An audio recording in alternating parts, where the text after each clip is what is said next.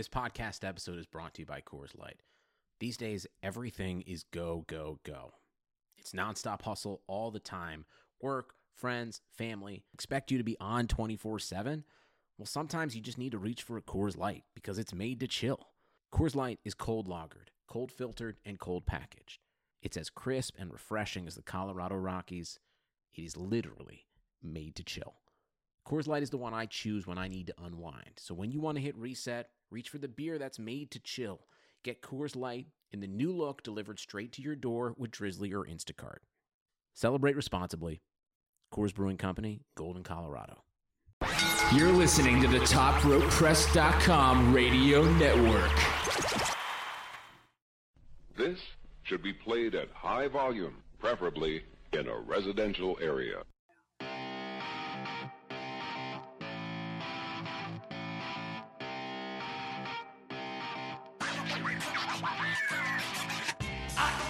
The new champion. You don't like it? I don't care. You don't speak English? I don't care. Fool me once. Shame on you.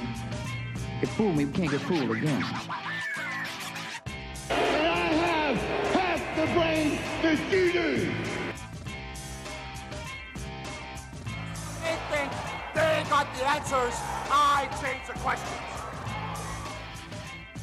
Welcome, everyone, to the second edition of Top Rope Nation. I am your host, Ryan Drosty, editor-in-chief of TopRopePress.com, here on this National IPA Day, and I am joined this week by a new co-host. I am here with Kyle Ross, the SmackDown extraordinaire for Top Rope Press. He is also our kind of daily news reporter, and I got to ask you, Kyle, since it is National IPA Day, do you have a go-to IPA? First off, Ryan, thank you for having me. And number two, that's an interesting question because I find when I go to a bar, I always try to order one that I haven't had before. I mean, there's so many to choose from. Like I always try to choose like a house IPA. But if I had to choose one that I specifically seek out when I go to the grocery store or something, or if I want to have a few here at home, it would be a local one. It's called White Raja. Rajah, that's produced by a local company here, a suburb in Cleveland, Strongsville. It's called the Brew Kettle. So White Raja is actually one that I have in my refrigerator right now, and I prefer a lot. I'm kind of like you. I try to get a different one every time. I have the Untapped app on my phone. I don't know if you've ever heard of it. Yes.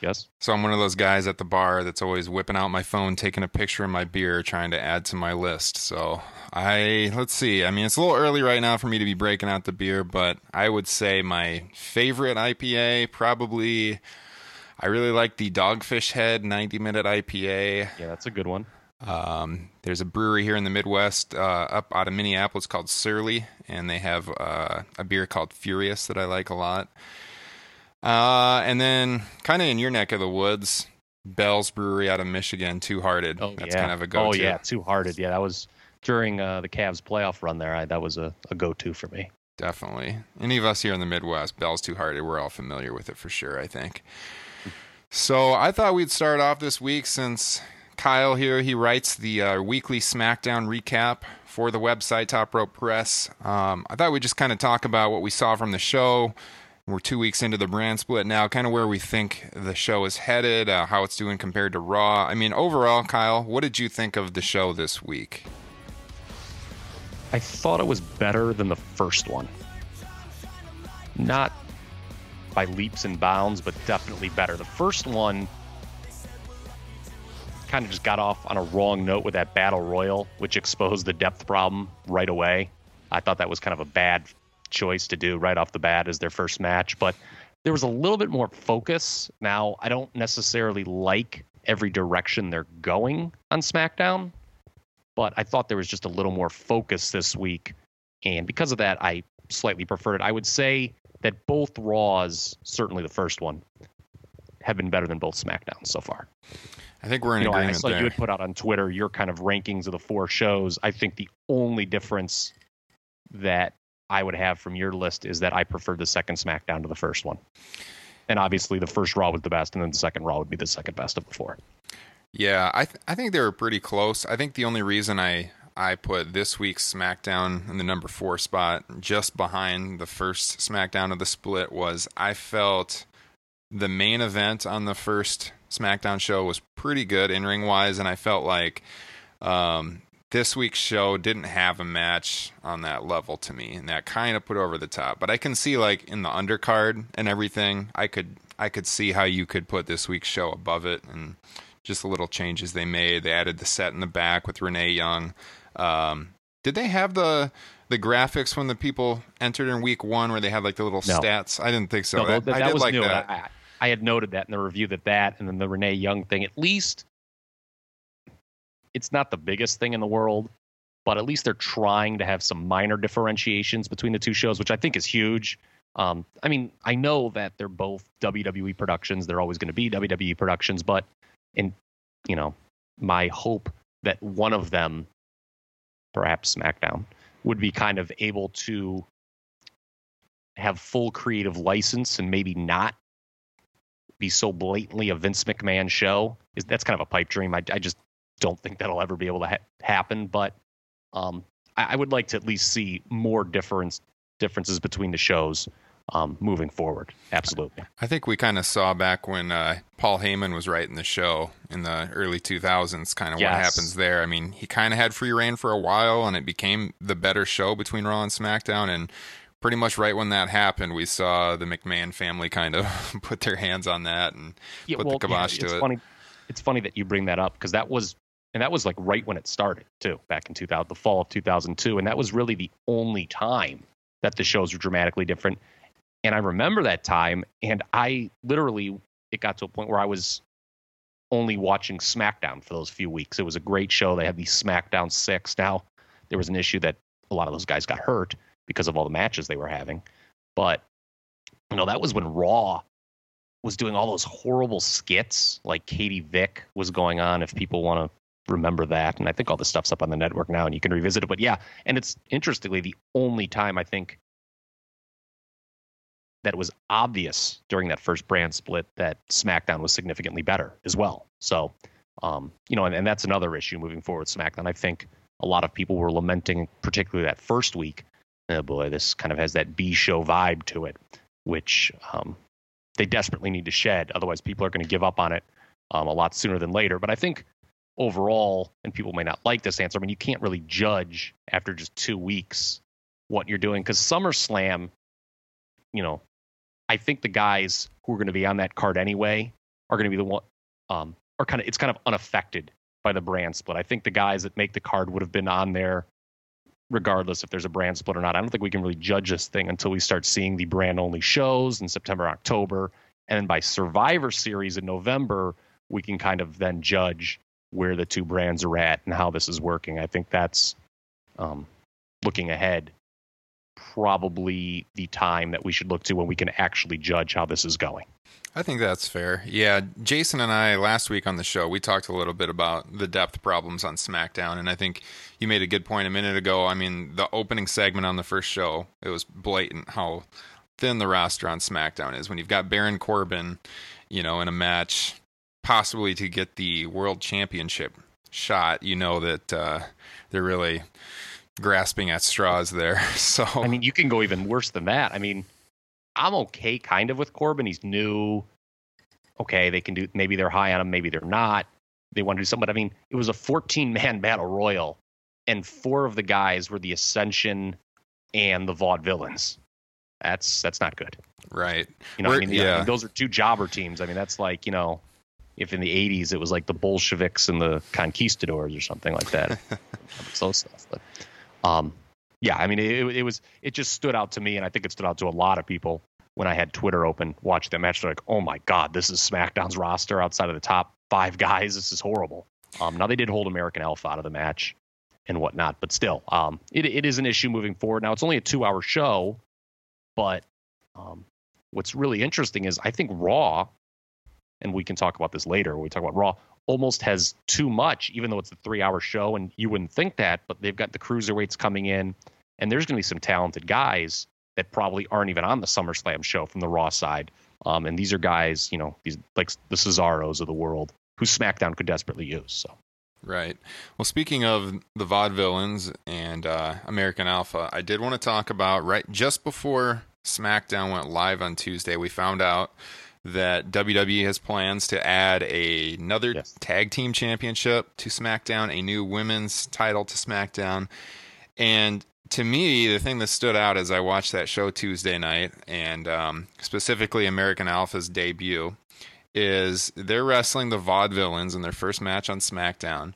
And one of my buddies I was watching the show with, shout out to Jeremy if he's listening right now, he pointed out right away, why is American Alpha taking out the Vaudevillains in their first match on the show, rather than having kind of like a squash match? Because I think we both agree the Vaudevillains have been kind of driven into the dirt in their time on the main roster. Well, they're done. Yeah, they're done, I think, already. It's shocking. I mean, even by WWE modern standards, how quickly they've killed off this act. But you would think, just because of how thin the roster is on SmackDown, they're almost going to be forced to make something out of them or make people take them seriously.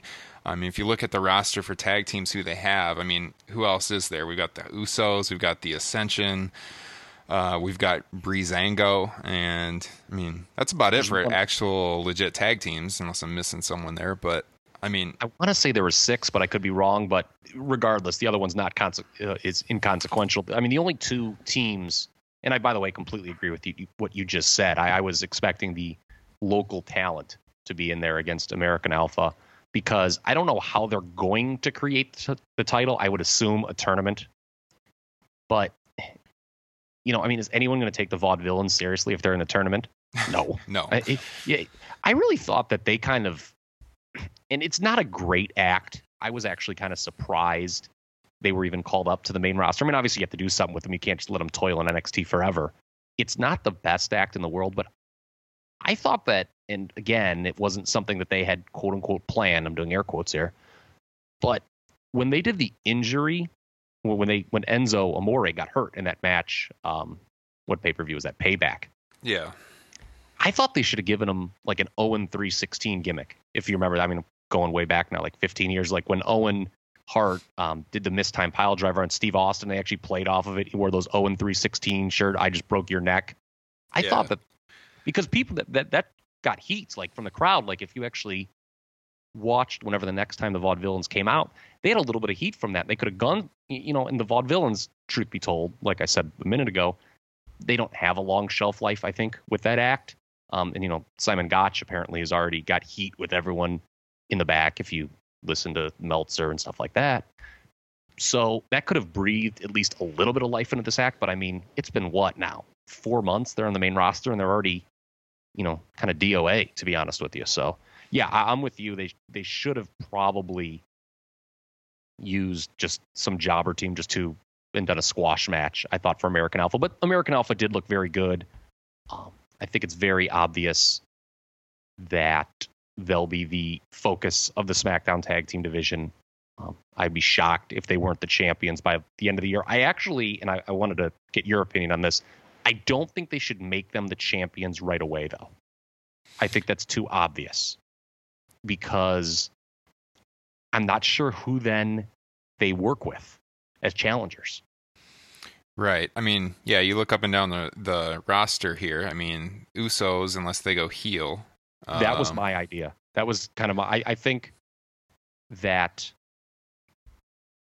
if they do a tournament and it's the finals, Usos versus American Alpha, you do something in the build, and maybe it's a little telegraphed and the sharper fans will catch on to it. But whatever, I think it'll work. If, you have the Usos saying, hey, let's have a good, clean match, may the best team win, yada, yada, yada. And then the Usos cheat to win and do a heel turn to get the titles. At least that gets some heat for those titles, and people be invested in them because they'll want to see American Alpha then win them. I mean, how much mileage you get out of the Usos as heels, I don't know. But truth be told, they probably just need a heel turn anyway, because in the grand scheme of tag teams on the WWE roster, they're 4th on the babyface side now, behind American Alpha, and then, with Raw, obviously the New Day and Enzo and Cass, probably the 2 top tag team acts in the entire company. So the Usos kind of just need a change anyway. And if you do turn them heel, you might as well, pardon me, give them the belts for at least a little bit. I if it's me, I don't know. People may disagree, but that's what I would do with the SmackDown tag team titles. 100% agree. That's what I would do. I would have the Usos turn heel, get the belts, have American Alpha chase. I think the only other tag team, I was looking at the roster again here, the only other one would be Mojo and Ryder, the Hype Bros. Yes, that was it. Yeah. Combine them again on the main roster. But, yeah, I mean, it's really babyface heavy right now. I mean, is Alpha going to feud with the Ascension? Is that going to be their title feud? You know, the Vaudevillains who they've already beat. Their options are really limited. So, and I mean, yeah, you can look at the women's roster too on SmackDown. They're going to be having a women's title now too, and it's just as thin. But I mean, there might even be more options on the women's side than the tag team side, if you want to be honest about it. But I think what we saw again this week with the women's division is it's pretty clear that Becky Lynch is going to be the top baby face, and I think you wrote that in your SmackDown review this week. But they really want Eva Marie to be the star. And speaking of that, last week on the show, Jason and I were talking about Eva Marie and her fantastic entrance on that first show. And I had an idea where, you know, her whole act would be her entrance, and then she would come down to the ring and she would never... Well, you know what? Let me just roll the tape. Let's get to this. This is what I said last week on the show, and then we'll talk about what happened this week. We gonna take you back in the... Here's what they should do. All right. I got it. Every week, she gets the full entrance with the voiceover. They could even change it up a little bit every week. She walks out like really slowly like she did on Tuesday night. She poses. She gets down to the ring. She looks around. And then she just slowly walks to the back, and her opponent's left confused, like, why is she not wrestling? And she just does this every week, and she gets so much heat because nobody knows what's going on. It's the most confusing thing anyone has ever seen. By the time she finally has to wrestle, people will be dying to see it. So, as you heard there, yeah, I mean, that's basically what they did, Kyle. They had her come out. She faked an injury. She didn't wrestle. She was supposed to wrestle Becky Lynch, who's obviously the other top women's wrestler there on SmackDown. So what did you think of the angle? Did you like it? Do you think, is this going to be a recurring thing? Like every week she just tries to get out of her match? What was your opinion? I really liked it, actually. I think Eva Marie, when you talk about things they're doing different on SmackDown, has been one of the real bright spots of the first 2 weeks, believe it or not. And I know there are issues. She's not a great worker, but then again, this gimmick A plays off of it and B hides the weakness. So it's smart in those two regards. And I do expect it to continue. Kevin Dunn, if he could create a WWE diva in a lab, I think it would wind up looking pretty close to Eva Marie. And I can tell the listeners right now that if you don't like Eva Marie, I've got some bad news, because she absolutely is going to be the star on the show in the women's division. That's not just me talking. That's kind of, you know, what you put your ear to the ground and you maybe add one and one together. You figure that out. I think it's very clear that they want her even more so than Becky to be the star, at least initially. Now, eventually she's going to have to wrestle, and we'll see how that goes. I actually saw her at a house show not that long ago, an NXT house show. And, I mean, you know, it wasn't like the greatest thing I've ever seen, but, you know, I mean, it was passable, I think, for women's wrestling. I mean, truth be told, unless if it's like a Sasha Charlotte match, I mean, the bar is still fairly low with this division. Yeah, I mean, on SmackDown, we've got Natalya's probably all around the most talented in the ring. But then you got Becky, who's by far the most popular. Mm-hmm. And, yeah, I mean, I think we've both heard from people within WWE that, yeah, that's the plan. Eva's going to be the face of SmackDown on the women's side. That's what they want. And before our listeners rip us apart over this, I don't think it's the worst thing either, because the way they've been presenting her is exactly how they need to do it. That is her weakness, being in the ring. So as long as they can draw out this angle where she comes out, she gets heat from the crowd, she leaves, people are going to dislike her more and more and more. They really want to see her wrestle. And there's women on that roster that will be able to carry her to decent enough matches for a while until she learns.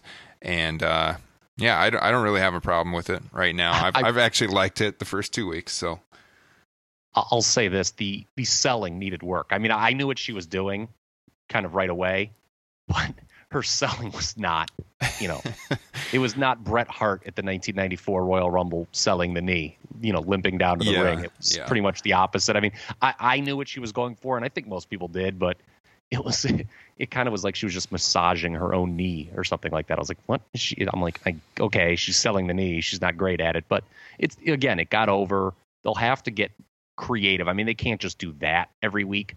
And another thing too, when we talk about differentiating between the two brands, you can't have, hard work in Sasha and hard work in Becky as the two, and it's basically the same thing on the two brands. I mean, they fell into that pattern a lot with their champions in the last brand split. If you go back, I mean, just so everyone can recall, I'll use the obvious examples, like with the world champions, you would have Benoit and Guerrero both be champion at the same time. And then, Cena and Batista, the two new stars, ascended at the same time. Initially, it was Triple H and Lesnar, the two dominant heels. So, I'd like to see them, the champions, if they are going to have champions on both brands, I'd like to see them kind of do different things with those champions. I don't want to see, and particularly with SmackDown, I don't want to see, like when it was JBL and Triple H basically doing the same thing back then in like 2004, and JBL was just kind of a knockoff of Triple. He had the cabinet when Triple H had the Evolution. I would like to see them do different things with the respective champions at the same time. I don't want to kind of see the same storyline on both brands. So I think if you had Sasha as the champion on one brand, Eva on the other one, it'd be a lot different. It would be something interesting. And again, I don't know how much legs you can get out of Eva Marie as champion, but initially I think it's a pretty good idea, and it's worked the first 2 weeks. Make no mistake about it. I think it's kind of ironic too, because of going into the brand split, we thought SmackDown's going to be the more athletic presented show, and Raw maybe the more entertaining side. But at least on the women's division, I think what you see is you've got the women that can really go and work. Most of them are on Raw, and the more entertainment based, hence Eva Marie, that's going to be the SmackDown. I mean, I don't know what they're going to call the new women's belt, but I wouldn't be surprised if they brought back the Divas belt for the SmackDown side, just because of the image that brand, I think, is going to have moving forward. And, Eva Marie has the Total Divas connection. Possibly Nikki Bella could head that direction when she comes back. That's true. So we'll see what happens there. I think, though, the only thing is, because I assumed that, too, I was like, oh, are they just going to bring back the Divas title for this? And they made such a statement moving away from that, or at least tried to. I bet they don't use Divas, but it'll be maybe something like that. And by the way, we should mention, I think, the X Factor, and this isn't long-term, this is short-term, because I think after SummerSlam weekend, she's probably coming on the main roster as Bayley, which brand she goes to.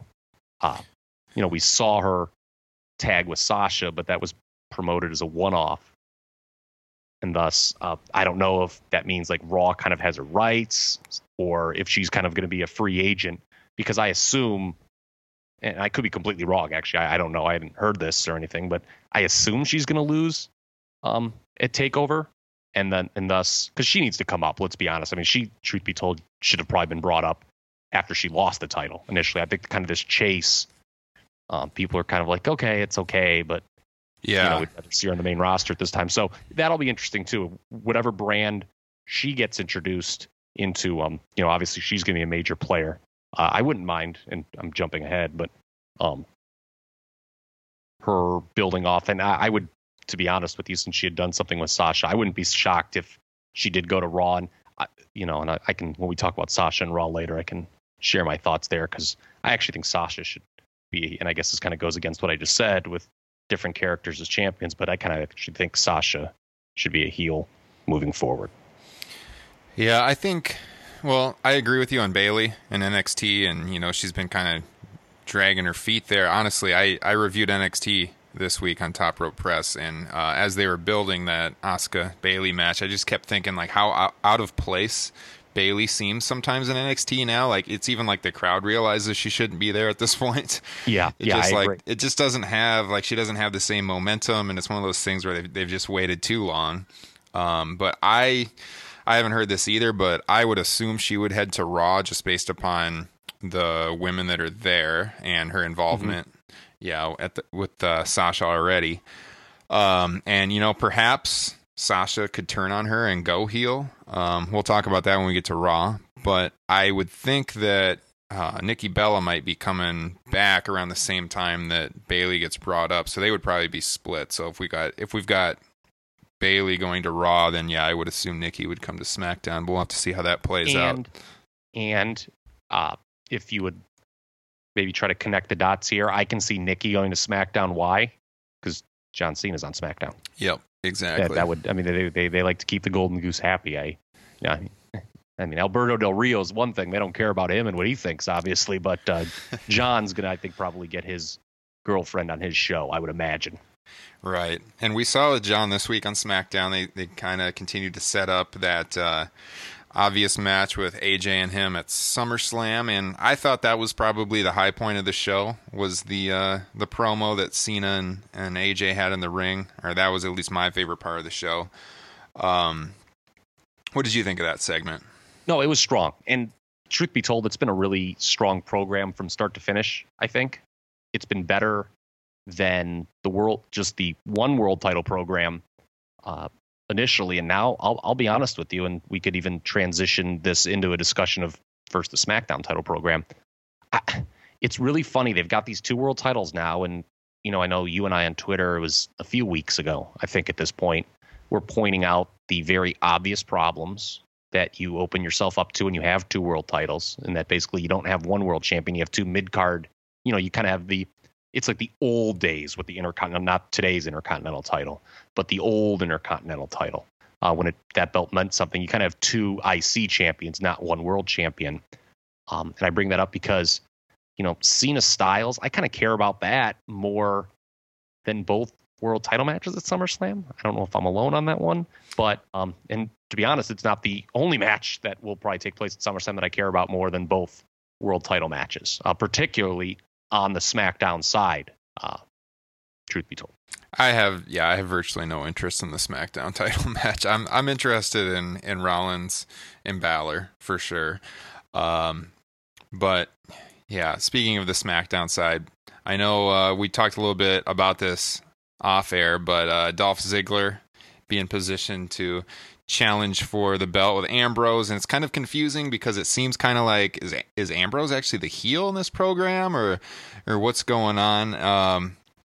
I thought the promo Ziggler did on SmackDown was decent, but I thought he yelled way too much. Yes. It's like, why are you screaming? You have a microphone in front of you. That's just poor promo skills. It's like, I guess in the 80s that could fly, but you know, now it's just kind of like, what are you doing? You know, it's not really what he should be doing. And, you know, Ziggler's another guy that's been beat down for years and years and years. And it's like, so now we're supposed to think that he's a serious challenger for the world title. Why?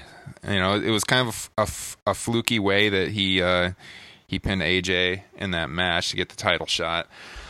He did his best to come across as serious. He talked about his time in the Spirit Squad and how he's been through a lot of crap over the years. And just get your thoughts on that, Kyle. What did you think? I was shocked when he won that main event 2 weeks ago. I mean, just stunned. I think I wrote it in my report that going into the match, if I were to rank the 6 guys and their chances of winning, I would have had him last. Just because, you know, I mean, he's been around for a long time, but just look at the last year or so. I mean, this is a guy who lost to Tyler Breeze on television. No one loses to Tyler Breeze on television. You know, just before the brand split, didn't he do like a huge job to Rusev where he tapped out to the Accolade? I mean, maybe I'm making that up, but I thought he did. Yeah. No, yeah, he did that. Yeah, like you said, he feuded with Breeze for like weeks and weeks and weeks. They went back and forth. Yeah, he lost to Corbin. He wrestled Corbin a lot. Feuds nobody cares about. Yeah, and it was just like all of a sudden, and that did not do wonders for the SmackDown stigma that I brought up earlier. In that, okay, now all of a sudden we've got the split rosters, and Dolph Ziggler's a top guy in this one. It wasn't a good look for the brand, I think. I mean, part of me kind of feels for Dolph because not all of this is his fault. I do think he's a slightly overrated performer. Truth be told, like, I think the whole steal the show gimmick is kind of silly. There aren't a ton of shows that I've watched where Dolph Ziggler's been the best match on the card. I was trying to think of one. There was a pay-per-view in Cleveland, December of 14. It was right after they did the Survivor Series thing that he won, and he actually had some momentum then, and him and Luke Harper had a ladder match. It was a TLC. That was the best match on that card. But other than that, he doesn't have the best match on the card regularly, and this whole Mr. Perfect Shawn Michaels tribute shtick is, I don't know, kind of, it wears thin with me. The Shawn Michaels thing has really gotten out of hand the last few months. Like, his tights even look just like HBK's tights now. Like, he's got the little icons in the exact same spots as like the Shawn Michaels trunks. And it's like, even Michaels has been pretty vocal in different interviews I've heard him do, where he's like, I've gone up to Dolph backstage and I've been like, dude, you need to get your own, you need to get your own gimmick. That doesn't work. So yeah, I've always liked him well enough in the ring. I thought for a lot of years that they were burying him when he should have been a guy they pushed, but like it's gone on for so long now that it's just like, it's not like if you take someone who's been on the mid card for a while, like a Cesaro or something. Like if they elevated Cesaro to a world title feud, everyone would be like, yeah, he deserves it. He's been there for a long time. I don't see that reaction with Ziggler because it's gone on for like what, five years or more. Where he's been. Yeah, I mean, he came up to he's been Dolph Ziggler since when? Like, I want to say it was like 2009 or 2010. There was a Royal Rumble he was in. I actually watched the Royal Rumble recently from that era where he just came out and got like tossed like a total jobber by like Kane or something like that. And so it was around that era. Yeah. But yeah, I just think that. And another thing too, when you mentioned Cesaro, I thought that was a good comparison because I think Cesaro would work in that spot more so than Ziggler. Another thing is Ziggler has had some chances actually, and hasn't always. And this goes back to what I kind of just said a minute ago, that maybe he's not that great. He's not this held down talent. That whole storyline doesn't. There's a reason maybe it doesn't connect as well as he thinks it should. Maybe it's just not true. I mean, he has been a world champion before. I mean, granted, he could have been presented better, but I mean, it also kind of demeans the world title if you're like, yeah, I've never gotten anything and stuff. But he has won it. I mean, he was pretty over when he beat Del Rio. What was that in 2012, 2013? Some of these years run together. Yeah. No, but he was one of those guys that kind of did have that underground fan following for a while. Yeah. I remember I went to a Raw, it was like 2013, 2014, with my dad, and we walked in the arena, and like his shirts were all over the place. It was when he had like the bright pink shirts, so you could tell everywhere. And I was like, my dad casually watches wrestling, and I was like, you see those pink shirts everywhere? And I was like, well, that's a guy they could be pushing right now as a main eventer, but he's probably going to lose tonight to someone who doesn't really matter much. And that's exactly what happened. He came out, the place went crazy, he lost. And, now we're 3-4 years down the road, and that's kind of died off. I don't see that diehard fan following for him anymore like you see with Cesaro, with the Cesaro section signs. So yeah, I agree. When he was pushed to the top of SmackDown right at the start, it definitely gives it kind of that B show stigma, and that's something he's going to have to work really hard to kind of reverse, and we'll see where we go from there. And it's going to be really interesting too. Earlier you brought up the Vaudevillains, and to bring this kind of full circle with SmackDown, maybe they shouldn't have been the one to do the job, even though, let's be honest, I mean, the Vaudevillains, there's a lot of work to do to salvage that gimmick, but it's going to be interesting what they do with Ziggler in the months that follow. I don't think he's going to win at SummerSlam. I don't. I'd be pretty surprised. But are they just going to, kind of shoot him back down the card? I think that would make the whole thing worse if they did that. Because why I brought up what you said about American Alpha and the Vaudevillains is, look at a guy like Bray Wyatt, who just did a job, and you don't want that job to be for naught. Because otherwise then it's like, oh God, like, and that's when people want to complain about squash matches taking place. My issue has always been, well, I think they're great and they work especially now, and I think they should have used him more, is too many guys lose on WWE TV. Like, okay, I get you want to put over Ziggler. He's got to beat someone with some credibility in the main event. I get what you're trying to do with that story. But, Bray Wyatt, like, what about when you need him in a couple weeks or months down the road? I mean, okay, people maybe just forget about that match. It doesn't matter. Maybe I'm being, a nitpicker, but, those things matter, I think. And with Ziggler, he's a classic example of a guy who just lost too much on television because they didn't have anything for him at the time. Because, your point is well taken. There was a time and place when he was over and people did want to see him move up the card, but he just got beaten down so much that I think people have moved on and they're like, okay, WWE, you win. We don't care about this guy anymore. So, that's another thing to consider with SmackDown. I didn't like how Bray did the job in that spot. I think next week on SmackDown, we'll get a Vince McMahon special of, Wyatt and Rowan against the, partners that are feuding, Ambrose and Ziggler, which, again, doesn't really excite me for reviewing SmackDown next week, but I have a strange feeling we're going to get that match. I think they're going to be forced to keep Ziggler towards the top of the card, because if they do push him down the card, they're not going to have a whole lot of options. I think he's going to have to remain in the mix. They're going to have to keep him looking strong. Bray Wyatt's a whole nother issue, though. That's another guy who's had years and years of wasted potential. So I am interested to see where they go with him. I mean, I wouldn't even have been that shocked if he had beat Ziggler for the number one contendership this week and they just threw everyone off again. I actually thought watching that match it was possible, but I think I know there are people who did too. Yes. Yeah, I think that he's going to be in the title picture here before too long. So he needs to turn. Although they don't have a lot of great heels on that show, obviously they're doing a babyface versus babyface match for SummerSlam with Ambrose and Ziggler. I think Bray Wyatt needs to turn face. I think that's long overdue, just because I think he's plateaued on the heel side. He's a guy who's lost feuds to Reigns, Cena, Undertaker. I think, I'd like to see them switch it up with him. I mean, I don't want to see him become Smiling Bray Wyatt by any means. I mean, that'd be horrible, but I think, and they were even teasing it. Remember when he got hurt in the tag match with Roman Reigns right after WrestleMania? Yeah. They were kind of teasing it, and people were into it. If you go back and watch that tag match, I can't remember the exact date. It was a Raw. It was a main event. And I can't even remember, to be honest, who he and Reigns were working against. It might have been like the League of Nations or something like that. But people were getting into that, and I was, I haven't really liked how they've used Wyatt since he's been back, and he's a guy that SmackDown's clearly going to need. Backlash, just to kind of put a punctuation mark maybe on the SmackDown brand, then that's the first brand-only pay-per-view we're going to get. It's in Richmond on September 11th. I can tell you, Ryan, that in the SmackDown writing room, Backlash is a huge priority right now. They, because SummerSlam kind of writes itself for them. They're not going to have. I think the SmackDown contributions, unless they're going to add a women's match, are kind of done for SummerSlam. So that's the whole key. Are they, with the depth, what are they going to have on the table? They've got to get a lot of these mid-card and undercard guys ready for Backlash that aren't going to be even on SummerSlam. I mean, I'll be honest with you, I don't care if American Alpha's on SummerSlam or not, because it'll just be a throwaway match anyway. I mean, there's going to be 9 big matches, I think, when Raw gets its next round of contributions on.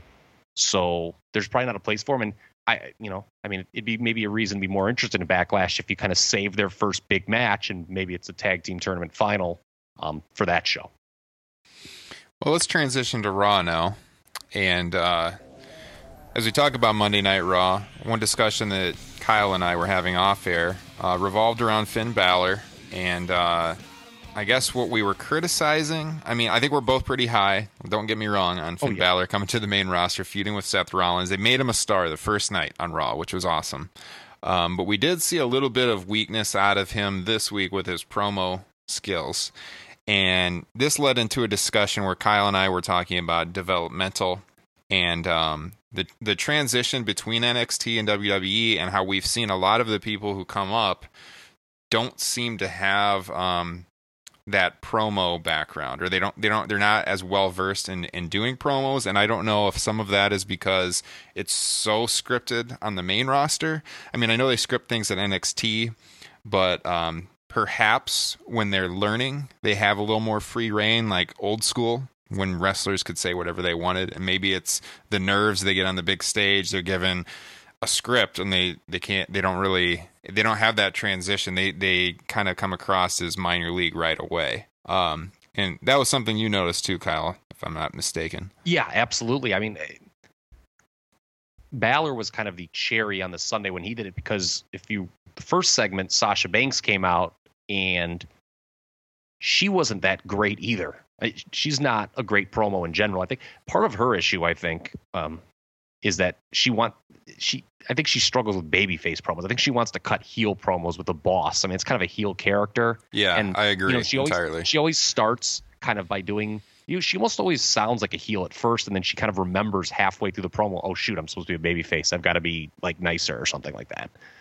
So that might be her issue, but a real eye-opener with Balor is they didn't even like trust him really. I mean, they had him come out and they just had Rollins come out right after. And Rollins sort of like dressed him down verbally. And it didn't, it's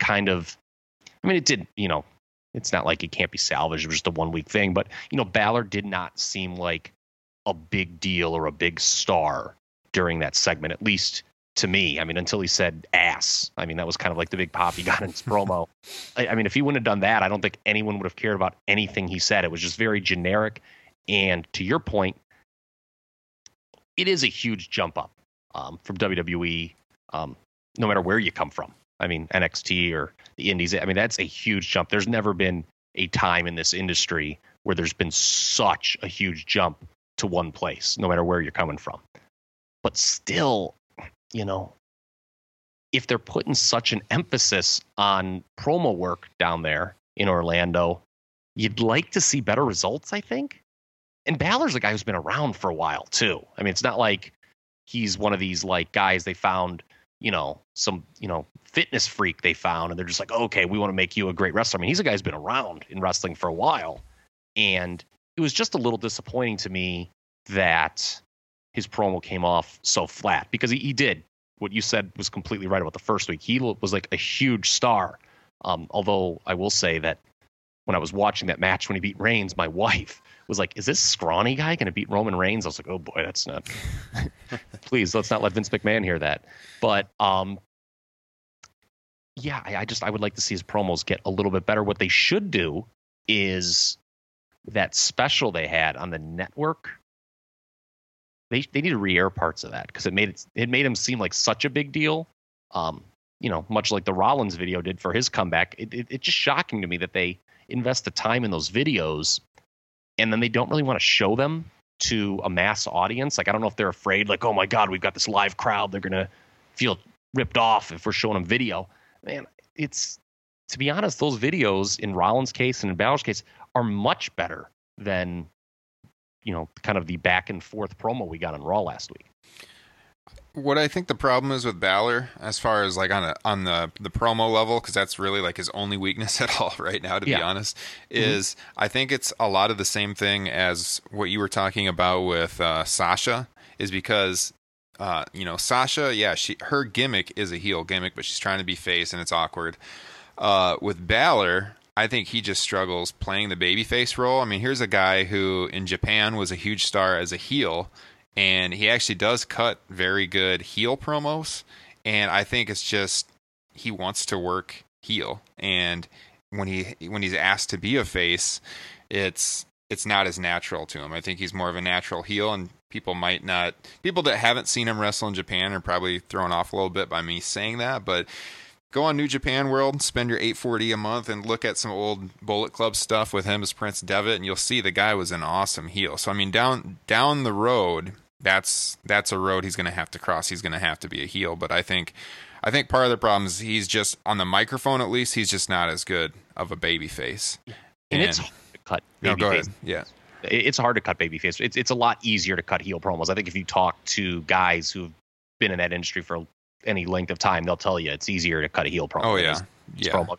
That's why, in my opinion, kind of going back to our earlier discussion, anytime a guy kind of gets over as even the slightest bit as a babyface, it's so astounding to me that they don't at least run with it, like no matter who it is, because it's so hard to get over as a babyface. Well, I wrote the column on right after Rollins came back from his injury, and he had the network special you're mentioning there a second ago, and he was the most natural top babyface they have had in forever, and they instantly turned the guy heel when he would have far surpassed Reigns ever as a babyface at that point in time. I wrote a long column on Top Rope Press. I'm sure you can find it about how WWE blew it with Seth Rollins. But you look at Rollins again in the ring with Balor, and on the mic, yeah, two different worlds. I mean, Rollins is such a good heel, and yeah, it was that was the big contrast I noticed there when they went face to face. It's just,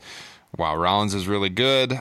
Speaking of that, we're going to have some power rankings coming out on Top Rope Press pretty soon. And when I was going through doing my rankings for the power rankings, I was kind of going back and forth for the top spot with Balor and Rollins, but I think the promo difference was, I mean, when I saw them in the ring together, there was just no way I could put Balor on top of Rollins at this point, at least.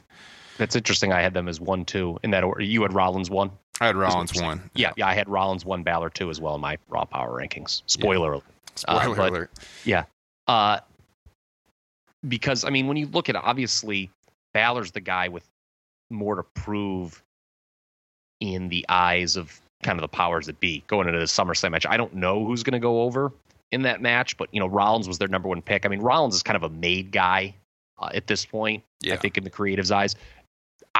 Personally, I don't know what you think. I think Balor probably needs to go over at SummerSlam, even if it doesn't work right away. I mean, you can always change, but I think they have a chance to make a new guy, and they desperately need. It was actually kind of funny when I was doing my Raw rankings. I was like, okay, this show has way more depth. It was way easier to do 10, but it was also kind of harder to choose and rank among the top 3. Like it wasn't a definitive number 1 choice. I mean, you talk about flip-flopping between Rollins and Balor. Those are the 2 most logical choices, but it's not like either of them is like this dominant number 1.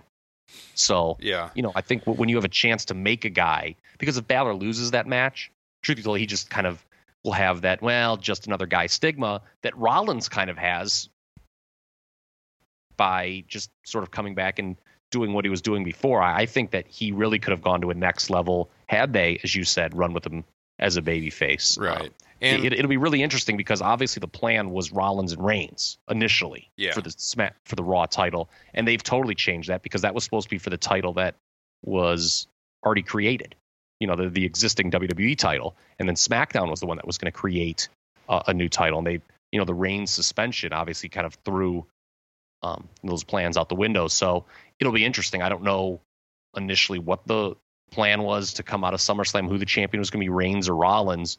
But, now with Balor in the equation, it'll be interesting to see where they go from there. Let me just go back a second to something I was saying about Seth Rollins. So I said, yeah, he should have been a face when he came back, and then I mentioned he's such a good heel. Let me just clarify. I think Rollins can exceed all expectations as a heel or as a baby face. We haven't really seen him as a top face. That's why I wanted to see him take that role coming back from his injury. But right now, as a heel, I mean, I think the guy is, him and Kevin Owens, best heels in the company by far. Now, where I think we're going with Finn Balor is, I agree with you. If he were to beat Rollins at SummerSlam, it would kind of make him. But I don't think they'll do that just because that's not what WWE tends to do with new guys. The only way, though, that I think him losing would make sense, and what I personally would do, is I would have Reigns come out and cost Balor the match, full-on heel Reigns, which they should have done months ago. And then if you have a face Balor feuding with a full-out heel Roman Reigns, I don't think it would take away from Balor losing. But that's the only way. That's what I would like to see happen. No, that's a really good idea. The only issue is what they've done with Reigns. I watched that match at Battleground, and then what they did last Monday on Raw with him kind of, coming out to defend the honor of Old Glory there against Rusev. They are just trying every tried and true trick to get this man over as a babyface. I would think that, right now, it's not working. You know, people obviously want to compare him to John Cena a lot with the kind of mixed reactions. And to be fair to both of those guys, particularly Cena, I just think when you look at society, not just wrestling fans, but like fans of anything in sports, it's really hard for someone to be universally liked by it. You know, I just think like even like the best basketball player a lot of times is also one of the most hated basketball players by, you know, certain fan bases. You know, I live in Cleveland. You know, LeBron James was still the most popular player in the league when he was with Miami, but he was, you know, to use a wrestling term, the number one heel if he came to Cleveland. So, you know, it's tough, but Reigns isn't as successful in that spot as Cena. Like, I think, you know, I was one of the people back in like 2006 and stuff. I was like, this Cena, you know, he's getting booed everywhere. You know, they got to turn him heel. And, you know, now I just kind of think, whatever, it's just, you know, certain people don't like him. A lot of people, I mean, there were numbers that suggested he was successful in that role. He moved a lot of merchandise. Reigns, you know, hasn't been as successful. So there's absolutely a legitimate case to be made for him to turn heel. I just don't think that they're going to do it, though, because I assume he's going to beat Rusev at SummerSlam, because I think Rusev's going to probably take time off for his honeymoon, I imagine. So I can see Reigns being the U.S. champion and doing the Cena gimmick maybe as U.S. champion. I don't know. I mean, I think they're going to try to stick with him as a babyface, because when I watched that Battleground match, if you go back and watch it, all the 2-on-1 spots were against him. He wasn't rolling up Ambrose from behind. Ambrose was rolling him up. They were doing everything in the world to draw sympathy for this man, and it wasn't working. But they keep going with it. And like, I think I tweeted on Raw, you know, it'll be funny if the United States of America gets booed at SummerSlam. I think that's kind of like the, you know, barometer to see, okay, I mean, if he can't get cheered in this situation, what else can you do? There's I mean, no chance then, yeah. Yeah, I mean, at that point, I mean, if he gets booed at SummerSlam, maybe even then the WWE will revisit their position with him, because, I mean, this is like the easiest spot they're putting him in now to get cheered. So it'll be interesting to see that. I think that's actually going to be a good match, to be honest. Oh yeah, I'm looking forward to that one. Yeah, I haven't heard anything, and I'm not confident that they will turn Reigns heel. We've been talking about this for months and months. I'm just saying, if I were booking it, that's what I would do. I would put Balor and Reigns together. And I felt like they kind of teased it during that first night Balor was up, because after the match, it almost seemed like Reigns cut this promo that was like overly cheesy. Like, I respect that dude. Like, really? Do they think that that's going to get him over? Like, come on. Like, again, I think they did. Like, I think that was like, you know, I think they were like, okay, just make sure you say you respect Balor. It'll, you know, that'll soften the blow here. Yeah, I felt it was kind of a hint that something was coming between the two of them, but I don't know. We'll see. There's definitely some intrigue, so there's a reason to watch for sure. So let's see, what else did we have? I guess Raw was definitely highlighted by that Rollins-Zayn match. And I mean, if I can see a main event like that on Raw every week, I will be a very happy wrestling fan. I thought that match was phenomenal from start to finish. It was, I guess, I know why they had Lesnar close out the show. I probably would have had the match. I'm more of a traditional guy. I think a match should go on last. But when you brought out Lesnar after that, I really had like no interest in the Brock Lesnar segment. I'm not sure where you were at, Kyle, but yeah, you know, I think it's funny that we just bring up Lesnar, because in the back of my mind, I was, you know, we've referenced SummerSlam a bunch of times. I'm like, you know, we probably should maybe reference the big, what's I think going to be actually the big money match for that show, him and Orton. I think that's going to actually be positioned higher than both title matches, and the Cena and the Reigns matches as well. But yeah, I thought Rollins-Zayn was easily the best match on either show. You know, it was the best match on Raw, is better than anything on SmackDown. You know, Raw's given us quite a few good matches. I mean, there was like 4 matches on that first show that were like 3 stars or higher. Oh yeah, yeah. The 4-man matches were great. Wrestling show. Yeah. My only issue is, and again, it goes back to the wrong guys losing too much on these TV shows with Rollins and Zayn, is, you know, you just had Sami Zayn win this really big match that was portrayed as this huge blow off and end of the feud thing with Kevin Owens at Battleground. That was really good. And it almost seems like he's going to be left on the sidelines for SummerSlam. Mm-hmm. You know, I kind of feel for the guy, because like, what's he? You know, you think, you know, throughout the history of wrestling, a guy wins a match like that. It's portrayed as this huge deal. Okay, well, he goes on to something then. And it seems like they don't have anything for him. Like even Owens, the guy he beat, while maybe it's not the most ideal thing, at least they have something for him. With Jericho, Zayn just seems like a guy who's going to be left out in the cold. And that's, that kind of sucks for him. And it goes back to the thing that, when you look at the talented guys who are going to get left off SummerSlam, or, maybe they get relegated to the pre-show or something, it's all Raw guys. I mean, Cesaro's another guy, not sure what he's going to do for SummerSlam either. So, yeah, that'd be my only criticism of the whole Rollins-Zayn thing, is that, it seems that Zayn right now is on the outside looking in, and that's too bad, because the guy just had his best match on the main roster and really isn't going anywhere after it. No, I agree. I don't see any direction for him heading into SummerSlam, unfortunately. I'm not sure who looking up and down the roster here, I'm not sure who they would pair him with other than like a random tag team match. Yeah. Well, if you look at it, I would imagine next week on Raw, I mean, there's 6 officially announced matches for SummerSlam right now. But I imagine on Raw next week, we're going to get 3 added. Rusev and Reigns, a tag title match with the Club and New Day. And then it looks like they're kind of building to Enzo and Cass against Jericho and Owens. Yeah, that would be my guess. Yeah. Yeah, so if you add those, that's 9 matches for SummerSlam. There's not going to be a ton more. No. Yeah, we're full. So, yeah. Yeah, I mean, you're kind of full. And again, I mean, that's, there's some talented guys left out. I mean, again, maybe it's not the worst thing. It kind of sucks for them, but, maybe you keep them fresher for other shows. But yeah, I just think that's was my lone issue. I think I beat that into the dirt. All right, well, we're running out of time here this week, so I need to get to a couple things. Last week on the show, we had a contest. Jason and I talked about 8-bit wrestling games and what our favorite 8-bit wrestling games were growing up as 80s children. And I had mentioned my favorite game was the first WCW game on the NES. Jason said the original pro wrestling game. Maybe I should give you a chance, Kyle. You have any fond memories? We like to do a little nostalgia here on the show. You have any fond memories of original Nintendo wrestling video games? So I apologize. I had meant to look up the name of this game. Maybe you're going to remember. What was the first? Maybe I'm wrong. It wasn't the first, but I think it was the first WWE game. It was an Acclaim game, and there were 6 guys in it. I know Bam Bam Bigelow was in it. I think it was. Wasn't it just WrestleMania? I think it was. That's why I thought it was like something real basic. So like it would, and there were like weird power up things. Like didn't Andre the Giant, like he'd power up if there was like a turkey or something like that would go through? Yeah, I'm pretty positive that was WrestleMania, and then they came out with WrestleMania Steel Cage Challenge after that. Okay.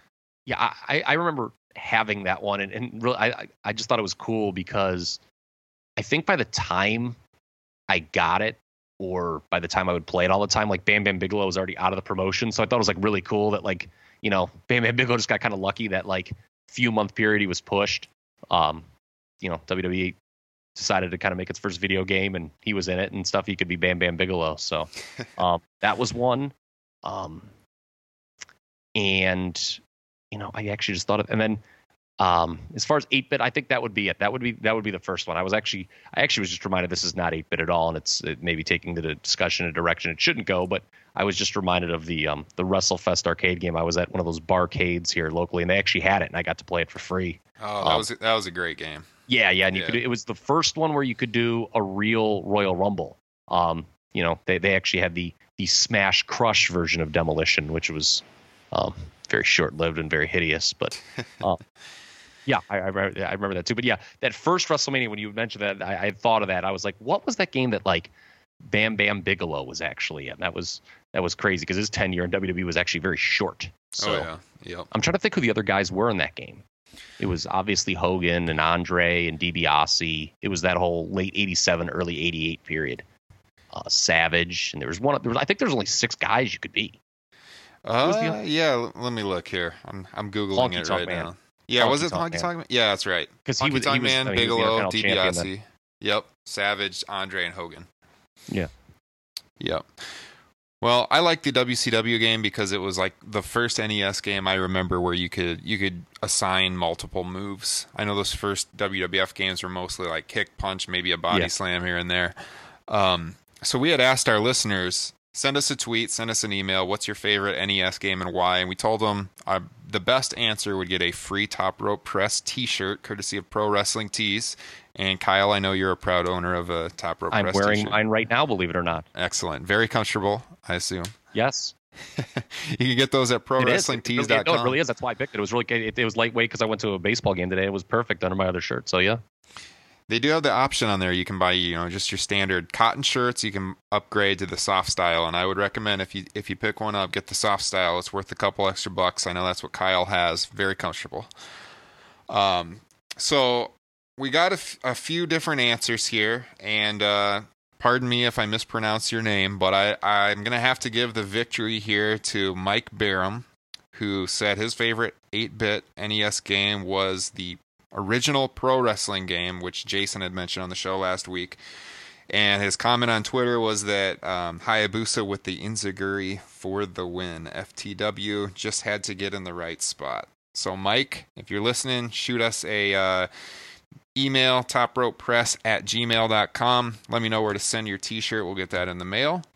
And we'll be having these contests periodically on the show, so keep tuning in. We'll give away some more merchandise here and there. So I want to thank Kyle Ross for joining me as a co-host this week. We'll definitely get Kyle back on the show in the future. It's been a lot of fun, Kyle. Thank you for having me. It was great. I hope it was somewhat decent. Definitely enjoyed it. So we will catch all of you again next week for the next edition of Top Rope Nation, and we will see you all then. I'm going to close the show with a interview I conducted with Jack Snodgrass, who also writes for TopRopePress.com as a feature columnist. Jack is going to be starting a podcast with his brother talking about SmackDown each week, and I'll let Jack explain it here in the interview, but I think it's kind of a unique concept that I haven't really seen from a whole lot of podcasts. You're going to be able to find it on the Top Rope Press Radio Network, so we're going to end with that interview with Jack. So here you go.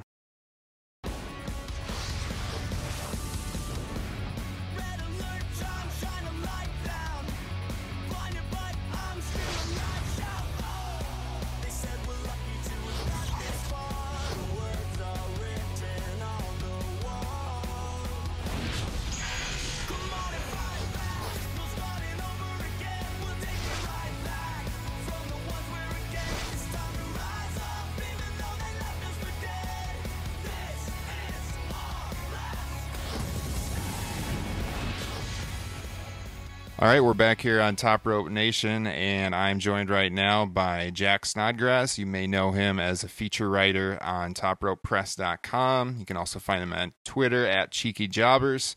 And how's it going today, Jack? What's happening, Ryan? Happy to be here. It's going pretty good. The reason I have Jack on the show is he's going to be launching a podcast here. We're going to carry it on the Top Rope Press Radio Network, and it's going to be kind of unique. A little bit different, I think, than any other wrestling podcasts out there right now. So, Jack, if you want to just tell us a little bit about what you're going to be doing and what your timeline is. Yeah, well, the idea is to be exclusively SmackDown because the world of WWE is ever expanding. And my brother and I, who's going to be doing the podcast with me, we decided that we would just kind of hone in on, a niche of a niche and just totally devote ourselves to being propagandists for SmackDown. So you're kind of like, your goal here with the show, I guess, is you guys are in a bubble and SmackDown is all that exists. Is that accurate? All that exists. We mention Raw only when we have to, but we will be practicing with great discipline to only referring to Raw as the R word or as the show that must not be named. Excellent. So how'd you come up with this idea? Did it just come to you one night, or? Well, we knew we wanted to do a podcast, but we're both kind of, limited on time. And so we knew if we were going to cover pay-per-views, Raw, SmackDown, NXT, just like, those episodes are going to be like 2 hours long. So we thought that if it was just SmackDown, then maybe, all right, we can handle this. And it's kind of been this unsung being nice. I mean, it's kind of been this weird stepchild of WWE, and I think it's interesting, like almost that someone could do a 30 for 30 on it because it used to be so prominent, and really it was a tool weapon that kind of ended the Monday Night Wars for good. And then it kind of slipped away into this abyss known as the Sci-Fi Channel. The networks that show has been on, and considering that it's approaching 1,000 episodes, I think it's pretty remarkable. Oh yeah, I agree. I mean, when it came about being on broadcast television, it was a game changer for WWE, no doubt. UPN when it first started, I think in 1999. So were you, I mean, in the original brand split era, were you more of a SmackDown guy, or do you really not have a preference? Or Oh, I mean, I've always been a Raw guy. I mean, I guess I just, tore my own podcast to pieces here. But I mean, I grew up on Raw, and right as SmackDown was getting hot, obviously I watched that as well. But, like any other dude, I feel like eventually you kind of get away from wrestling and then you come back. So right around 2004, 2003, as SmackDown was kind of nearing its peak, I was, doing other things. So my brother was really into it then. So he's more of the SmackDown expert than I am. But those early days, you have The Rock in his absolute prime. And it's just gold that it's part of history. Yeah, there was that. I think it was around 2003, 2004 when Heyman was brought in and he was writing the show, and it was actually better than Raw at the time. I personally was not even able to watch it then because where I was growing up at the time, or I guess I was in college, but we didn't have a UPN affiliate, so. For a long time, I couldn't even watch SmackDown. So I think you may have missed out on Moesha and Martin Lawrence too. There wasn't a lot else on the channel. Yeah, but no, that's what I've heard is that those years that Heyman was running it was kind of distinctly the better show. So I'm going to be interested because we're going to go back on the podcast and like the first episode, we're going to just kind of cover the history of SmackDown, why it came to be, how it kind of rose up into being one of the better shows on wrestling television. And I think we'll always reserve the right to go backwards. Like, hey, we just want to break down this episode in 2002 because from here, it kind of started this chemical reaction that affected things in 2010. Yeah, speaking of the history of SmackDown, I got a question for you. So I've seen this debated a lot on like Reddit and different message boards across the internet. Do you have a favorite SmackDown set as far as the entranceway and the ramp and the video board? Do you have a favorite look the show has had over the years? Well, recently, thanks to the WWE Network, I've gone back and watched like the pilot episode and then the first like 10 episodes of 1999, and like there's just a ton of energy that's like bursting out of the screen there. Like the pyrotechnics are just, they're pretty. They're wild, and I think WWE has toned them down from then. I think Matt Hardy or Jeff Hardy had that incident, but my favorite set has to be the big fist in the middle, like that. That is so cool. It looks like, it epitomizes everything WWE wants to be in this like traveling Hollywood movie set with circus people doing phenomenal things in a wrestling ring. I agree, no doubt. I was kind of holding out hope they'd bring back that set when they did the brand split, but they're not rewinding the clock any, but I love that set too. Yeah. It could do them well to always bring back some nostalgia, but I guess they're all about moving forward right now. What did you think about the new look of the show? We're recording this Tuesday morning, so by the time our listeners hear this, the second episode of the brand split era will have already aired. But what did you think of the first show of the brand split last week?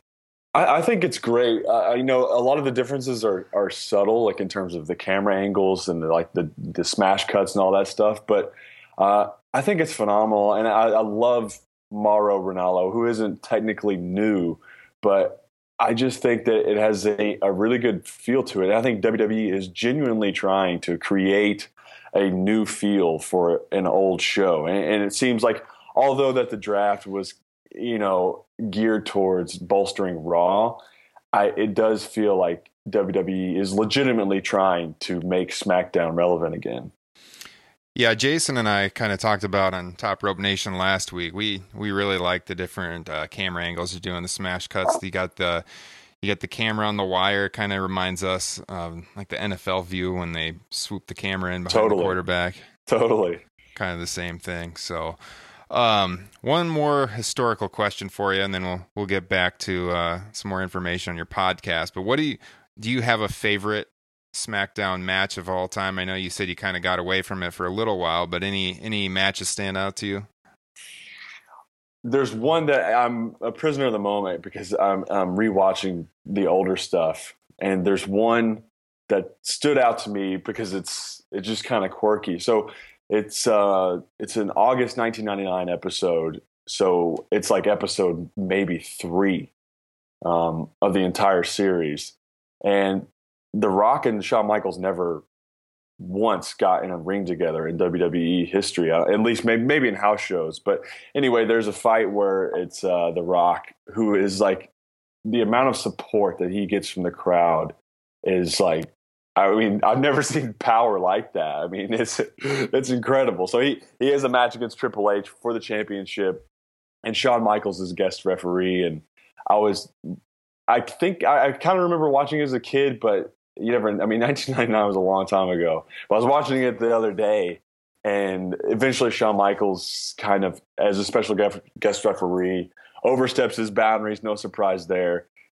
Delivers a super kick to Rocky's chin, and Triple H wins. But it was just to have those 3 guys in the ring together, maybe for the first and last time, was kind of a moment in itself. And it's Rocky as he's blowing up, Triple H as he's really kind of starting to stand alone. So I don't know. There's just a lot of depth and about to be in terms of like cool things happening in WWE. So yeah, my favorite matches usually are pretty thick in context.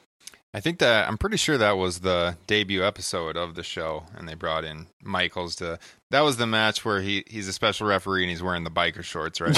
Yeah, why? I don't understand. Like, why you could do it? I mean, I guess you could be a special guest referee in any costume you ever wanted to be, but just like, why are you wearing these volleyball shorts? Like, only Shawn Michaels could make that work. I mean, we all have to admit.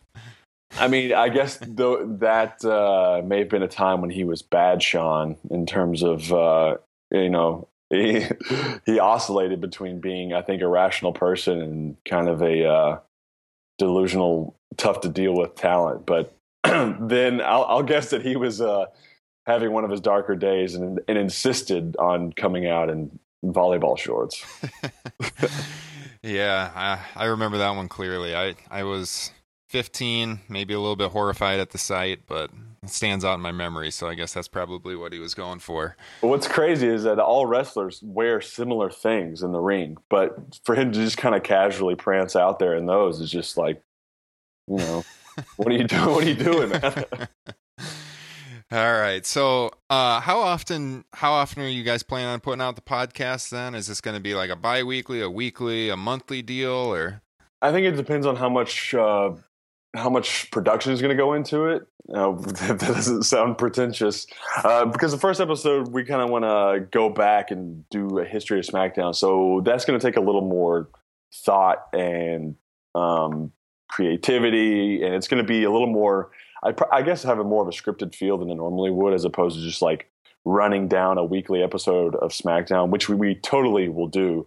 But we would love to do them weekly and keep them at about 30 minutes because people just have things to do. And who really wants to listen to a 2-hour podcast about SmackDown? So, all right. Well, I mean, we're looking forward to carrying it on the radio network. I'm sure all our listeners out here are looking forward to checking it out. If your Twitter page is any indication, I'm sure the podcast will be hilarious. Oh, thanks, man. So can we look forward to anything? Do you have anything in the works as far as any upcoming columns for Top Rope Press at all? Totally. Definitely want to do something for SummerSlam, obviously. I don't know if it'll be another make-believe mailbag. Those things are easy and fun. It's like, we're Randy Orton. Your voice is in our head. So I don't know. Certainly something will be done in light of SummerSlam. All right. Well, with that said, Jack has prepared kind of a teaser commercial for his upcoming SmackDown podcast, and we're going to play that right now for you here on Top Rope Nation. So again, I just want to thank Jack Snodgrass for joining us here on the show, and you can check topropepress.com for his upcoming podcast. Yeah, give us a follow at Cheeky Jobbers on Twitter. We'll try to, make your day better. All right, and here is the commercial for what you can look forward to. Hello and welcome to the People's Tuesday, the only podcast strictly dedicated to SmackDown. If you like the color blue and underdogs, this is the show for you. Don't forget collapsing rings. And collapsing rings. And other cool stuff that happens exclusively live on the USA Network on Tuesdays from 8 to 10. 7 to 9 Central. And sometime earlier on the West Coast. I mean, the deck is literally stacked against us here. Literally. The R word got 3 draft picks to R2. We may be the run of McMahon litter, but one thing we promise to never be. That's WCW Thunder. Of course. But now we're live and have the biggest babyface in the company. You gotta mean Cena. No. Daniel Bryan and Shane McMahon, even though Shane has a speech impediment. Actually, that makes him an even bigger babyface. You know what? You're right. And we're all about smiles here at SmackDown. And Styles. Yes, and AJ Styles, the best wrestler in the world. And speaking of the world, we also have the most global superstar in WWE history. John Cena. Burr, burr, burr, burr. Yes, indeed. And third-generation guys like Randy Orton and Bray Wyatt. Pure royalty. We are the home of the titles, real titles, not just relics from WCW, but ones saturated with history. Intercontinental Championship, WrestleMania 3, Macho Man, yeah! A hotbed for breeding WWE legends. And we have the title, the one true title, the only title in wrestling. Hand over your heart. The WWE Championship. Held by Dean Ambrose. Is he crazy? Yeah. How do you know? John Bradshaw Layfield says it all the time. Our announce team, Mauro Ranallo, his voice is like butter. Grass-fed German butter. And of course, JBL. My favorite Fox News correspondent, yes. And we have people like Becky Lynch. Yup. Dolph Ziggler. Yeah. Baron Corbin. The Wolf Guy. And the Usos. The Ascension, Eric Rowan. It's fine. It's fine. We're cool. This is SmackDown. We came from the loins of Dwayne "The Rock" Johnson's silver tongue. We rode Biker Taker's chopper to relevance. I think you're winning me over, because Hogan was dragging behind that chopper, of course. We gave birth to guys like John Cena, Kurt Angle, Edge, and Brock Lesnar. The rebirth to Eddie Guerrero, Rey Mysterio, Benoit. Indeed. So, if you didn't know, now you do. SmackDown is the best and only wrestling program worth watching. On the entire planet. On the entire planet. Hey, to the blue brand. To the blue brand.